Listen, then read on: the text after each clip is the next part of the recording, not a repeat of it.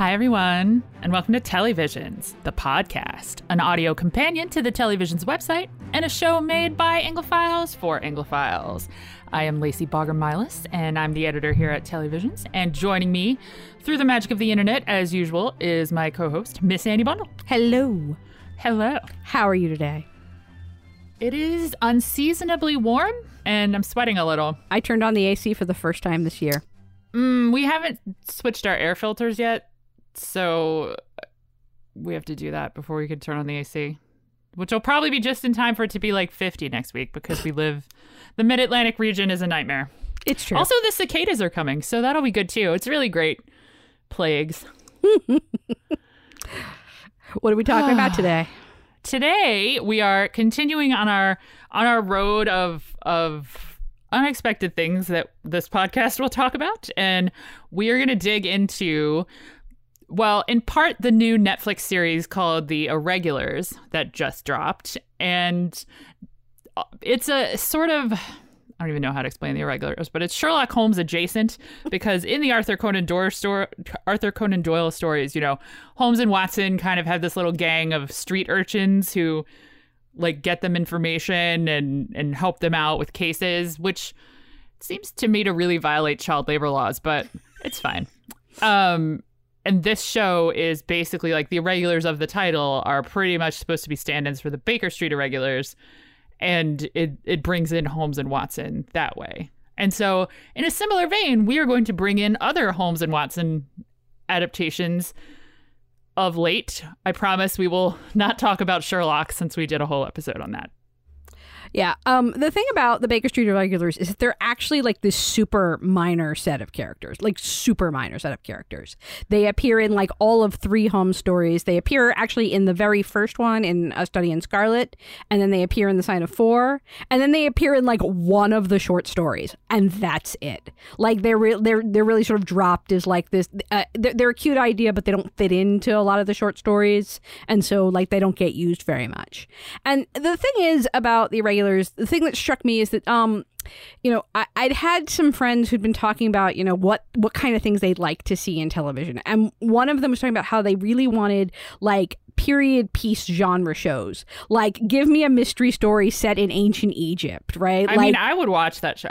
That's how you get people like me to watch that, because I don't care about the mystery, but I watched the crap out of a show about ancient Egypt. Right? Like, give you know, take CSI and, like, you know, put it and put it like in Mesopotamia. You know, those kinds of ideas. And I was just and then I started watching The Irregulars, and I was like, hey, I got one for you. What? How about supernatural horror in Victorian England? I mean, it does kind of make a certain amount of sense because, right. You know, it's a time period that's obsessed with death and what happens after you die, and are there ghosts and seances, and this was slightly, well, I guess this would be roughly the same as like the rise of kind of like spiritualism, and I don't mean like just people believing in religion. I mean specifically spiritualism of people holding seances and trying to talk to their dead relatives was a big thing in America in the early 20th century. So Yeah. I also was rather forcibly reminded of something else that I'd watched on Netflix. I don't know if our listeners are familiar with the Cloverfield series, but basically the Cloverfield, there was a movie called Cloverfield, and then Netflix had a couple of movies that had absolutely nothing to do with this franchise whatsoever, and they were like, well, these movies are kind of great, but nobody's going to watch them, so why don't we make them Cloverfield movies, and then people will tune in because it's part of a franchise they know. And that's very much what I feel like might have happened here. You have this great show about like a genre piece of teen detectives in Victorian England. Why don't we put Sherlock Holmes in it and call them The Irregulars? And everyone will tune in because they all love Sherlock Holmes. Now, I don't actually know if that's what happened, but it definitely feels that way at times. It also sort of feels like someone looked at Enola Holmes, which came out back in September. That was actually a movie that Netflix didn't make. They actually just picked it up because it was supposed to go into theaters and things weren't going to theaters, so it got sold to them for streaming. And Enola Holmes stars Millie Bobby Brown, who Netflix fans will know as the star of Stranger Things. And I feel like someone looked at Enola Holmes and went, Sherlock Holmes, Stranger Things, and Netflix got so excited they just started throwing money at them. I mean, that is very much the vibe that the show has. Yeah. I will say I liked The Irregulars. I thought much more than I thought I would for a couple of reasons. I mean, basically, this is sort of, how do I explain this show? The show is partially like a case of the week kind of series, but there are also monsters, and there's an overarching kind of larger plot involving like a rip in reality that the kids have to close, and it's what's causing all these monsters, but it's mostly like case of the week style stuff with a bit of sort of longer season mystery in it. And I mean, it's entertaining. I certainly enjoyed my binge of it. It's not particularly deep. I do really love it for one thing, that it has several really good female characters, which is not always typical of a Holmes adaptation or Holmes adjacent anything. And also because Sherlock Holmes is actually the worst part of the show. I actually have to say that was part of what I loved about this too. So the Sherlock Holmes being the worst part of the show. One of the things about Sherlock Holmes is that we basically, I don't know if Sir Arthur Conan Doyle, when he created this character, understood that he was basically revolutionizing like detective storytelling for like the next 150 years. I mean, I think we do know that he pretty much hated Sherlock Holmes by the end of his life. So take that as a warning. And honestly, like the fact that Sherlock Holmes has become this massive thing in our culture is also like an accident of fate that copyright law basically suddenly froze in 1999, and for 20 years nothing entered the public domain, but Sherlock Holmes was one of those that had already done so it was available and recognizable and popular enough that a lot of people started using it because they just things weren't being added to the canon for them to work with. So we got a lot. We have there's the Robert Downey Jr. Sherlock Holmes movies, which are like these weird blockbuster action films that are almost sort of Marvel-y in a way, but also Victorian, but also not, and also weird, and like, and it's Robert Downey Jr. So yeah, like it's just it's a strange mashup of American blockbuster that labeled itself Sherlock Holmes and had some fun with the costumes. We have, of course, as we talked about for the 10th anniversary, the Sherlock series with Benedict Cumberbatch.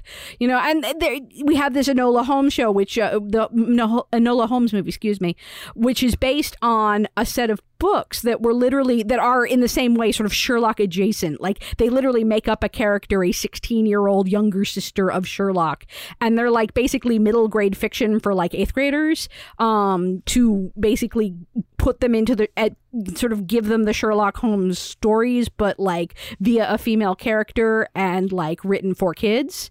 And that's, I think that like we've had this big like sort of wave of Sherlock stuff simply because it was there and available and people recognize it.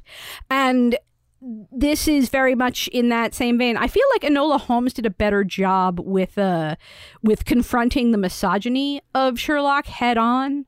I mean, one of the things we talked about a little bit when we talked about Sherlock last fall was that, this is very misogynist. This is a very misogynistic character, and that the stories are, women basically don't exist, and if they do, they exist in this very sort of weird sort of, confrontational way. And Enola Holmes dealt with it by being, I'm a 16-year-old girl and you're ignoring me, screw you, I'm gonna go solve mysteries and make you feel like an idiot. Here we have women who we have Thadia Graham is the lead, who plays B, the lead of The Irregulars, and Darcy Shaw is her sister Jessie, who is sort of like she's the one with the spiritual ability to be able to enter people's dreams and memories and stuff. Yeah, they made up a word for this. It's Abscissimus. Is that actually a made up word? I meant to look it up. I don't know. It sounds like a made up word. I'm gonna Google it while you talk. So yeah, like this show doesn't confront it in the same way. Like Enola Holmes definitely, like the character of Enola is, confronting her brothers Mycroft and Sherlock and saying, no, girls can do it too. Whereas here, no, girls are just doing it and everybody just sort of accepts it. On some level, I kind of really like that. It's kind of, I guess, no, it doesn't. You're absolutely right. It doesn't often address sort of the ingrained misogyny of Holmes or the time period head on. But I think by letting Bea and Jesse be the people who drive the narrative so much and who do some of the big things in the narrative. It is sort of like showing instead of telling, if you will. Oh, no, I would absolutely agree. And, in the same, I also want to bring up Bridgerton. This is a diverse London that does not explain itself, does not apologize, simply is. And I feel like in both these cases, this is, when we talked about Bridgerton, I talked about the diversity. It's not just enough to be diverse anymore. Now you have to it's not true diversity unless those people are simply accepted as they are, that when they have to confront bigotry and basically explain themselves and defend their humanity, you're still telling them they're somehow lesser. And so I think the show does a lot more to confront classism than it does sexism. Also, by the way, I did look up ipsissimus. It is a real word. It is Latin. But according to Wikipedia, it says it's quite hard to translate directly from Latin to English, but is essentially the superlative version of self. Like your most selfness or something. Which is not a psychic. Not a psychic, which is basically they use the word to describe her ESP is what it is, how the show uses it. I also, as I said, I also really like the fact that Sherlock was the worst part of the show. I love the fact that Watson is basically first of all, Watson is basically in love with Holmes and has basically become John Locke is canon. Sorry, I had to.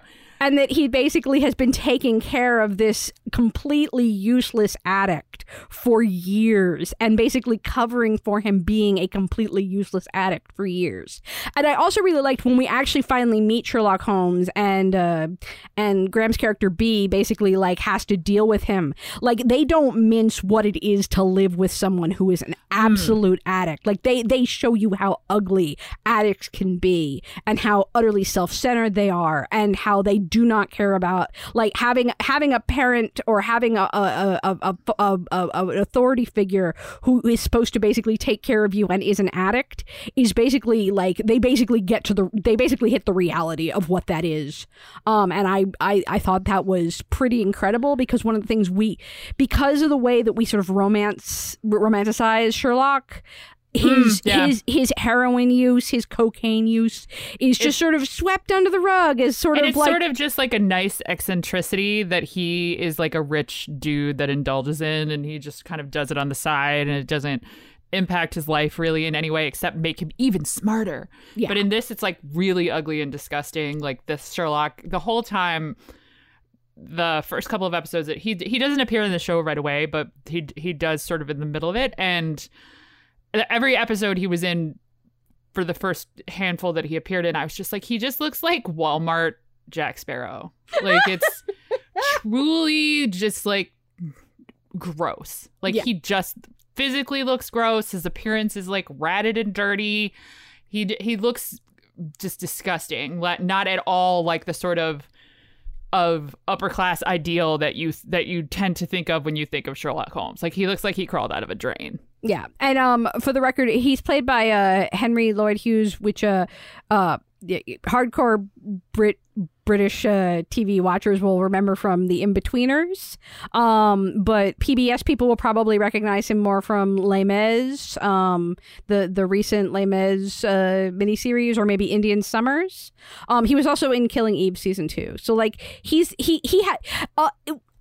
There's sort of a level where the show cast the biggest actor as Sherlock. He has definitely the longest resume of anybody on this show, and it's almost sort of a bait and switch. You assume simply because it's this, he has so many more credits than everybody else that he's going to be the lead, and he's not. He's very much a side character. He's a character that basically impacts Bea and Jesse, but he's never actually the lead in that way. He's much more of a force that they have to deal with than a leading character. Which, in a lot of these stories, that's usually a female character who's sort of the manic pixie dream girl who sort of comes in and affects the hero, and he has to sort of deal with her. I felt very much that Sherlock was sort of slotted into that role, which is another reason why I feel this was a show that might not have been Sherlock Holmes at the beginning, but hey, if you make that character Sherlock Holmes, people will tune in. Anyway. Because honestly, I had this thought several times while I was watching, is I actually like the version of the show that he's not in. Like, I actually really like it as just this sort of band of this sort of found family of misfits who have to, you know, take weird cases to have money to eat and survive and stay together because they're the family that they've chosen. Since their real families are pretty crappy. And I liked that version of the show. When it got towards the end, it gets really, there's one episode in particular that I kind of had to fast forward through pieces because it's very tightly intertwined with like Holmes and his backstory, and it isn't the reason I tuned into the show, and it's not the part of it that I cared about. I would have been fine if this whole show was just this little gang of teens solving crimes. Honestly, what's amazing about that, though, the Holmes backstory episode is that it's not even like actually Holmes's backstory. Like none of Holmes's cases have anything to do with what we see here. None of it, right? This isn't like, I mean, Sherlock actually took like, you know, A Study in Scarlet and made it A Study in Pink, right? Like we could go through the Sherlock episodes and be like, this is partly taken from this short story and partly taken from this short story. You can't do that here. None of them. Yeah, nothing. And even when we get a Sherlock backstory, still really nothing. Like other than him being the clever detective character, he doesn't have any of Holmes's cases. And I find that really strange because the show took such pains with the Leopold character to make him historically accurate and pull details from his real story. But they couldn't be bothered to do that with Holmes. I have issues about the inclusion of the Leo character anyway. Like, he's cute and nice and stuff, but he's there as one half of the love triangle for B because we can't have a female lead in a dystopian anything without having two boys who are going to argue over her. Thanks, Hunger Games. But it was more of like the suspending your disbelief kind of thing, because for the first because the Leo character is a prince of England. Granted, he was like 8th in line to the throne or something because he had a lot of prince and princess siblings, but literally he just like, and he's supposed to be hemophiliac, which the real Leo apparently was, as yes. Annie had to inform me earlier this week. But he just like freely wanders out of the palace for days, and like no one notices he's gone. Like he doesn't get robbed for his nice clothes. Like he doesn't bump his knee on something and bleed to death. Like there's just a lot of suspension of disbelief that this character requires that I'm not here for. And yet at the same time, like they take such pains to make it, to like use the real history. Like when he does actually finally get an excuse for why he's disappeared from the palace, he basically goes to stay with his sister Louisa, who is actually like, she was actually like his closest sibling to she was the sixth kid. Oh, she's played by Scarrett, by the way, from Victoria, which I thought was hysterical. But honestly, like, and yes, he actually was mostly locked up in the he was basically locked up in the palace most of the time as a kid. He was actually really supposed to be like massively brilliant, like a prodigy who like basically finished their version of college by the time he was 16. Like he's and at the end when they basically he at the very end of the show, in order to sort of send him back to the palace, he makes a deal to free one of the characters who is in trouble by agreeing to marry Princess Helena. He actually does. That's actually who he married in real life. Like everything about him is technically true, except for his age, because he'd actually be like Holmes's age, because Holmes was born in like, I think in the books he was born in like 54, and the real Leopold was born in like 52 or 53. But honestly, like so much, they take such pains to like follow the reality of this character, of this real person, to build this character, and yet that's like the only thing they really do. It's so weird. Ooh, I mean, there's multiple points where he gets like injured, and I'm like, well, he would be dead. Yes. Like he jumps at one point, and I'm like, oh my god, he's gonna bleed out. No, he doesn't. Like it's almost like the show doesn't actually want to deal with the reality of the character they've made, while also sticking very closely to the reality of this character, which it's like so many things in The Irregulars, it's one of the oddities that, like, you just, because it's so enjoyable, like, you sort of overlook it as it's happening, but at the same time, like, it's like, why? I just cut, like the first time he, like, sleeps over at The Irregulars hovel, I'm just like, no, like, he just doesn't go home for 3 days? Yeah. Like, and nobody, what? Right? Like, I don't know. Like, I think the idea is supposed to be that he's, you know, that for all that Victoria there's so many royal heirs that they can just wander freely. Yeah, that for all that Victoria is basically, like, massively clamped down on this son who could die at any moment.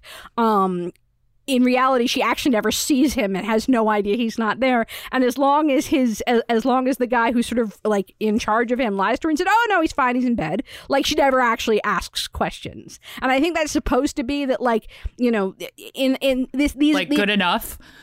Well, also, like, I keep thinking of The Breakfast Club, where the one Ali Sheedy said, they asked Ali Sheedy what her parents do that's abusive, and she says they ignore me. And I was sort of like, I think that's supposed to be that for all that the palace takes good care of him and so forth, that they ignore him, and so freedom maybe it's just that, like I said before, the show does have some interesting, like, things to say about class and the way it portrays the Irregulars as existing outside of the class that, say, Holmes and Watson inhabit. But they also, I mean, and several times, one of them, Billy particularly, loves to bring up that he thinks that Leo is slumming it. But the thing is, Leo is 100% slumming it. Like, it's not... the show tries to act like this is some noble thing that he's doing, but, like, he is really just 100% slumming it. I'm sure he really does like Bea and the rest of them and stuff, but, like, at the end of the day, he can go back to being a royal. And does. It's like people who it's like performative poverty, where people who are like, I'm gonna, like, do this particular, I'm gonna join the Peace Corps and do this particular job and, like, live off of ramen, but their parents are secretly, like, funding their apartment. It's I don't know. The whole thing, that whole character was really just, like, the character himself, I think, was really likable, like, as a person, but all the trappings around him made it really hard for me to, like, care about him, I guess. Yeah, I the thing is, though, is that, and I think this is the reason that I mean, for all of its flaws, and I will say that The Irregulars has quite a few flaws, I genuinely loved this show. It's already been renewed for season 2 even before it came out. Which I didn't know that. Oh yeah. It got. I think given some of the things that happened at the end of the season, I really did like this season. I didn't love it. I enjoyed it, though. Like, it was fun. I think I will genuinely enjoy the second season more because of some of the things that happen at the end that deal with some of my outstanding issues here, which I don't want to actually say they are because I don't know if everybody's seen it all the way yet. Yeah, honestly, like, I also think the cast is really great. Like, part of the reason why I feel like, despite all this show's flaws, that it really worked for me is how great the cast is. Graham, especially, like, the last thing I saw her in was A Letter for the King, which was a Netflix film that starred, or Netflix series that starred the kid from Amir Wilson, the kid from His Dark Materials. But she, like, stole, like, literally every scene out from under people. Like, every time she turned up on screen, she became the main character. Like, she was great. And I'm really glad that she has this show and that she's basically been put in a lead position because she's a great actress. And I think that she's going to go on to do great things. Yeah, I really loved the actress who plays Jessie for a lot of those same reasons. The only thing she's really been in is the British show The Bay. Other than that, she's basically a newcomer. But she was also, like, she has, like, real talent. Like, she's a real find. Yeah, she has real, like, presence, I think, in a way that a lot of actresses her age do not. Yeah. Because I really bought into her. Jessie's the ipsissimus, which is their fancy word for, like, sort of psychic, like a real psychic, not a charlatan one. And she can sort of enter people's minds and she's sort of tormented by nightmares of monsters and horrible things. And she really goes on, like, what I think is probably, like, the best journey of kind of finding herself of the show, because she doesn't, like, it's not about, like, her finding her place amongst her friends or anything like that. It's about her sort of accepting that she is accepting who she is and this power that she has and deciding not to be afraid of it anymore. and it's really like it's a great arc for her. So I also love the kid that plays Spike. Mikkel David. I actually was so mad in the very first episode. There's a great sequence where he tracks down a girl that they're looking for a case, and he does this whole like it's straight. I've probably a lot of you have seen Ant-Man, but he does a straight like Ant-Man style recap of I forget what Ant-Man's sidekick's name is, but the hilarious one, Lewis. He does a straight up Lewis from Ant-Man style recap of like all the things he had to do to find this girl, and I was so upset when that sort of trope never happened again. I was like, that is perfect. Right. It was so good. Right. Like that was such a great thing. Fans might recognize him from Snatch, which is over on Crackle, which has Rupert Grint. Like he's also he actually got his start on Black Mirror back when it was still a UK show before it came to Netflix. Oh, we love Black Mirror. Wait, does it say which episode he was in? Hold on. He's in the National Anthem episode. Oh, yeah. That's the episode I always tell people they can skip. I also have to say I really love you mentioned Billy Jojo Macari, who's in I recognize him from Sex Education, but he's actually been in a couple of other things too. I think he was in Harlots. I think he might have been Prince Henry in Harlots. I swear I've seen him somewhere else. But anyway, he is also really great, and especially because he's sort of the third leg of the triangle along with Leopold and B. Like his character is kind of like he's the lower class boy that's in love with her as opposed to the upper class boy that's in love with her, and that kind of can be a really hard character to play in these sorts of things, and I think he does a really great job with it. And I think that he also really does a great job just as sort of like the brawn of the group, which can sometimes just be like the bully, and he really isn't. Like he's really like I think he just does a great job with it. Yeah, a part of like all of the kids, and I say kids because I'm an old lady, they're probably like in their 20s, but probably. But like all of them are really, really good, and they have a really great group chemistry together, which is why I'm actually really looking forward. I figured they would like greenlight a second season, but I'm really looking forward to more of their group and their group dynamics together as opposed to all the other sort of like, I don't know if this show felt like it had to include all this Holmes drama so it could be like justifiably a Sherlock Holmes adjacent show, but like all of that stuff sucks and they should just spend time with the kids. I actually did like Watson. The guy who plays Watson, I don't know, did you recognize him from The Witcher? He's Yennefer's boyfriend from The Witcher. Oh, I thought like there are so many people in the show that have when you watch it have a very like, hey, it's that guy effect on you. Yeah, when the Hound showed up from Game of Thrones, I was like, it's the Hound! And it takes me like it's like maybe it's just like the dirty costumes, but it took me a while to figure out like who some of the people are. But where was I going with that? I liked Watson too. Let me rephrase that.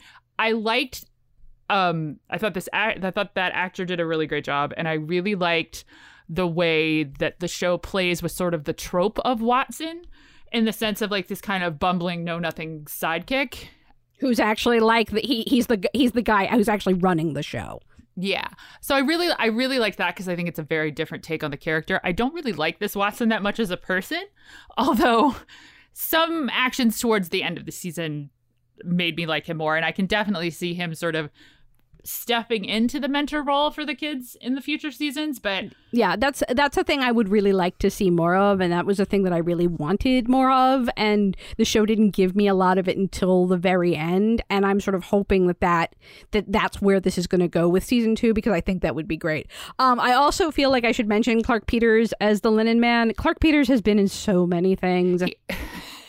Let me just put a spoiler warning in here because this is going to have some spoilers straight to this season or what I'm about to say. So if you haven't watched all the way, hit the skip button for a minute because I just need to say this. I knew the minute that he was the Linen Man that he was evil.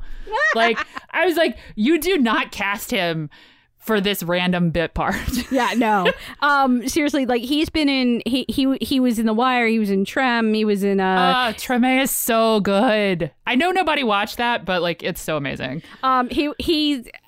like honestly, like when I sort of like ran through, like I was like, oh, he's been in like everything HBO. This is like his first Netflix thing. And I'm hoping that this is like, because Netflix has a tendency to cast the same people over and over and over again. As I noted, you know, with the kids especially, like Graham is from A Letter for the King, you know, Macari's from Sex Education, etc. Like I feel like if he's gotten into the Netflix, if he's now getting Netflix contracts and showing up on Netflix on a regular basis, I am for it. Yeah, but I was like, he's too good of an actor to just be this random like ghost mentor to Jesse. I was like, yep, not surprised. Yeah, I absolutely agree with you that, like, yeah, he clearly was a much larger role from the moment he showed up than the show lets on from the beginning. And I was actually really I really liked the way they handled that too, because I felt like there was a lot of misdirection in the beginning of what kind of character he was, what kind of trope he was supposed to be, and then they totally flip it on its head, and I really liked that too. As I said, I feel like this is what we are going to see more of, though, with Sherlock Holmes going forward. Like, I feel like the thing that makes The Irregulars so important to me is that I feel like after we've, like, you know, especially because we talked about Sherlock last fall, I feel like we're going to get a lot less of those in the future and a lot more of these. And I think that's partly because of how Holmes as a character is aging in our world, that he, for a very long time, he had aged really well. And I feel like in the 21st century, the very white, cis, male, you know, kind of worship here is no longer as in as it once was. And as we move forward, like, I would expect many more projects to be more like The Irregulars or Enola Holmes than I would say see another Jeremy Brett style show or another Benedict Cumberbatch style show. Yeah, I agree. Because like at this point, I mean, it's at one time we had multiple Sherlock things happening with the Robert Downey Jr. movie and the Benedict Cumberbatch show, like. That, and those are both, granted, they take some liberties with various aspects of it, but those are both very firmly like Holmes stories where Holmes is the protagonist. It's a story about Holmes, etc., etc. And I just don't know how many more of those like the market needs right now. Well, you know, it's sort of like, you know, we touched on this a little bit when we talked about the Agatha Christie 100th anniversary, how like there's this definitive Poirot out there, and so people who try to step forward and play Poirot are basically all of them are being compared to David Suchet, and all of them are coming up short. I feel very much like Jeremy Brett did that with Sherlock, and so there's a level where every Sherlock that has come since knows that that's been done, knows they can't compete, and has to find something different. And that sort of, if you think about it that way, that sort of explains your Robert Downey Jr. version of him, because he's not, you know, it's your Hollywood blockbuster version of Sherlock, and it very much like shies away from trying to be a true Sherlock in that way, because it just simply wouldn't be able to compete in that manner.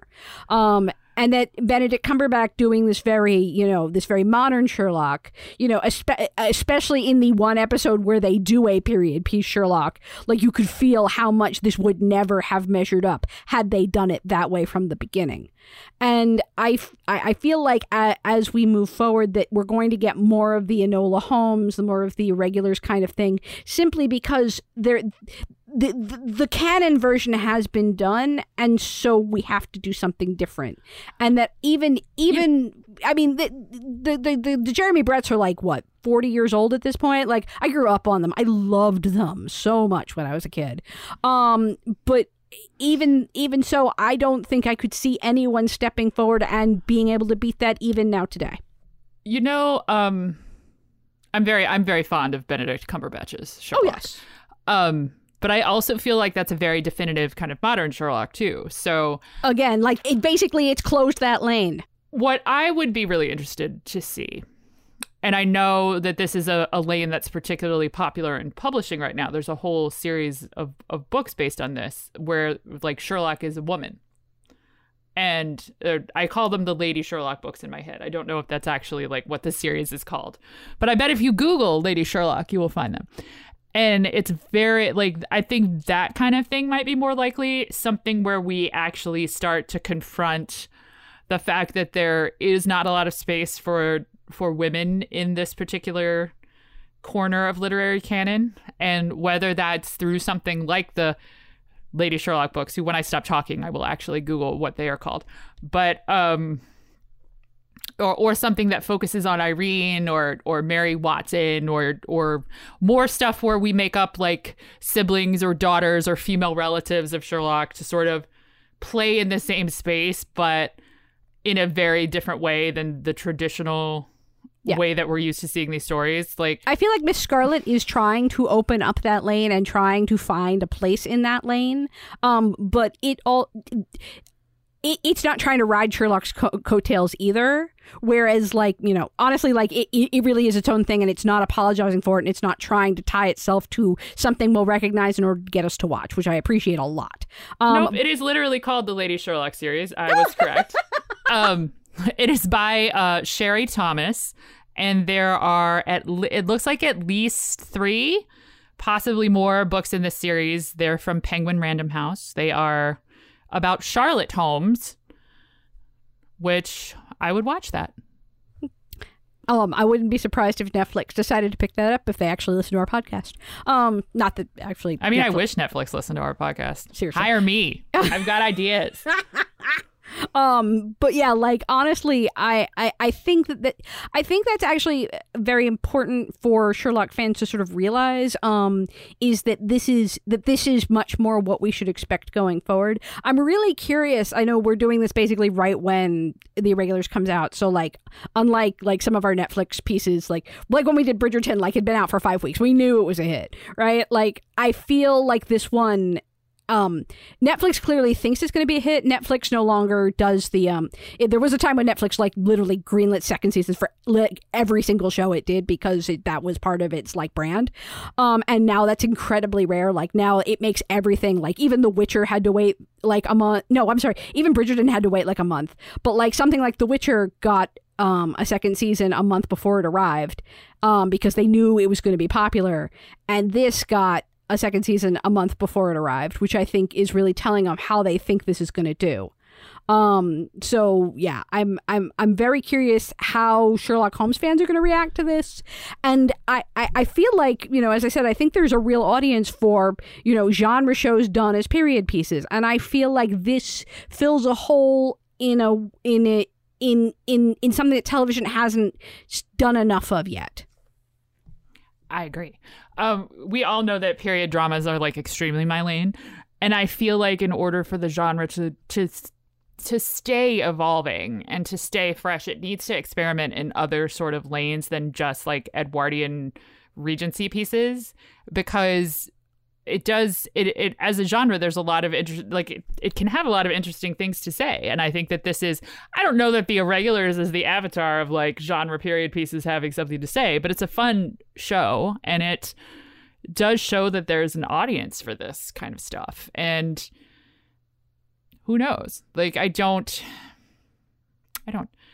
like, I wouldn't be like, this is the best show I've seen this year, but it is a perfectly serviceable diversion that will entertain you. And that's kind of all sometimes things need to be.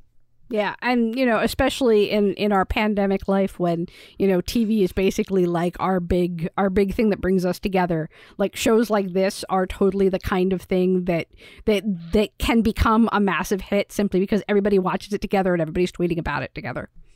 Although it is like binge all at once, so it's harder to all tweet about it together, but still. Is that the end of our show? I think so. It might be. Yeah. Look at us, not running an hour and 10 minutes. Go us! I know, right? Send us gold stars in the mail, folks. Not the mail. Email them to us, because the mail takes a month and a half now. Mark is going to be so proud. I know. Anyway, Annie, tell the people where they can find you on the internet.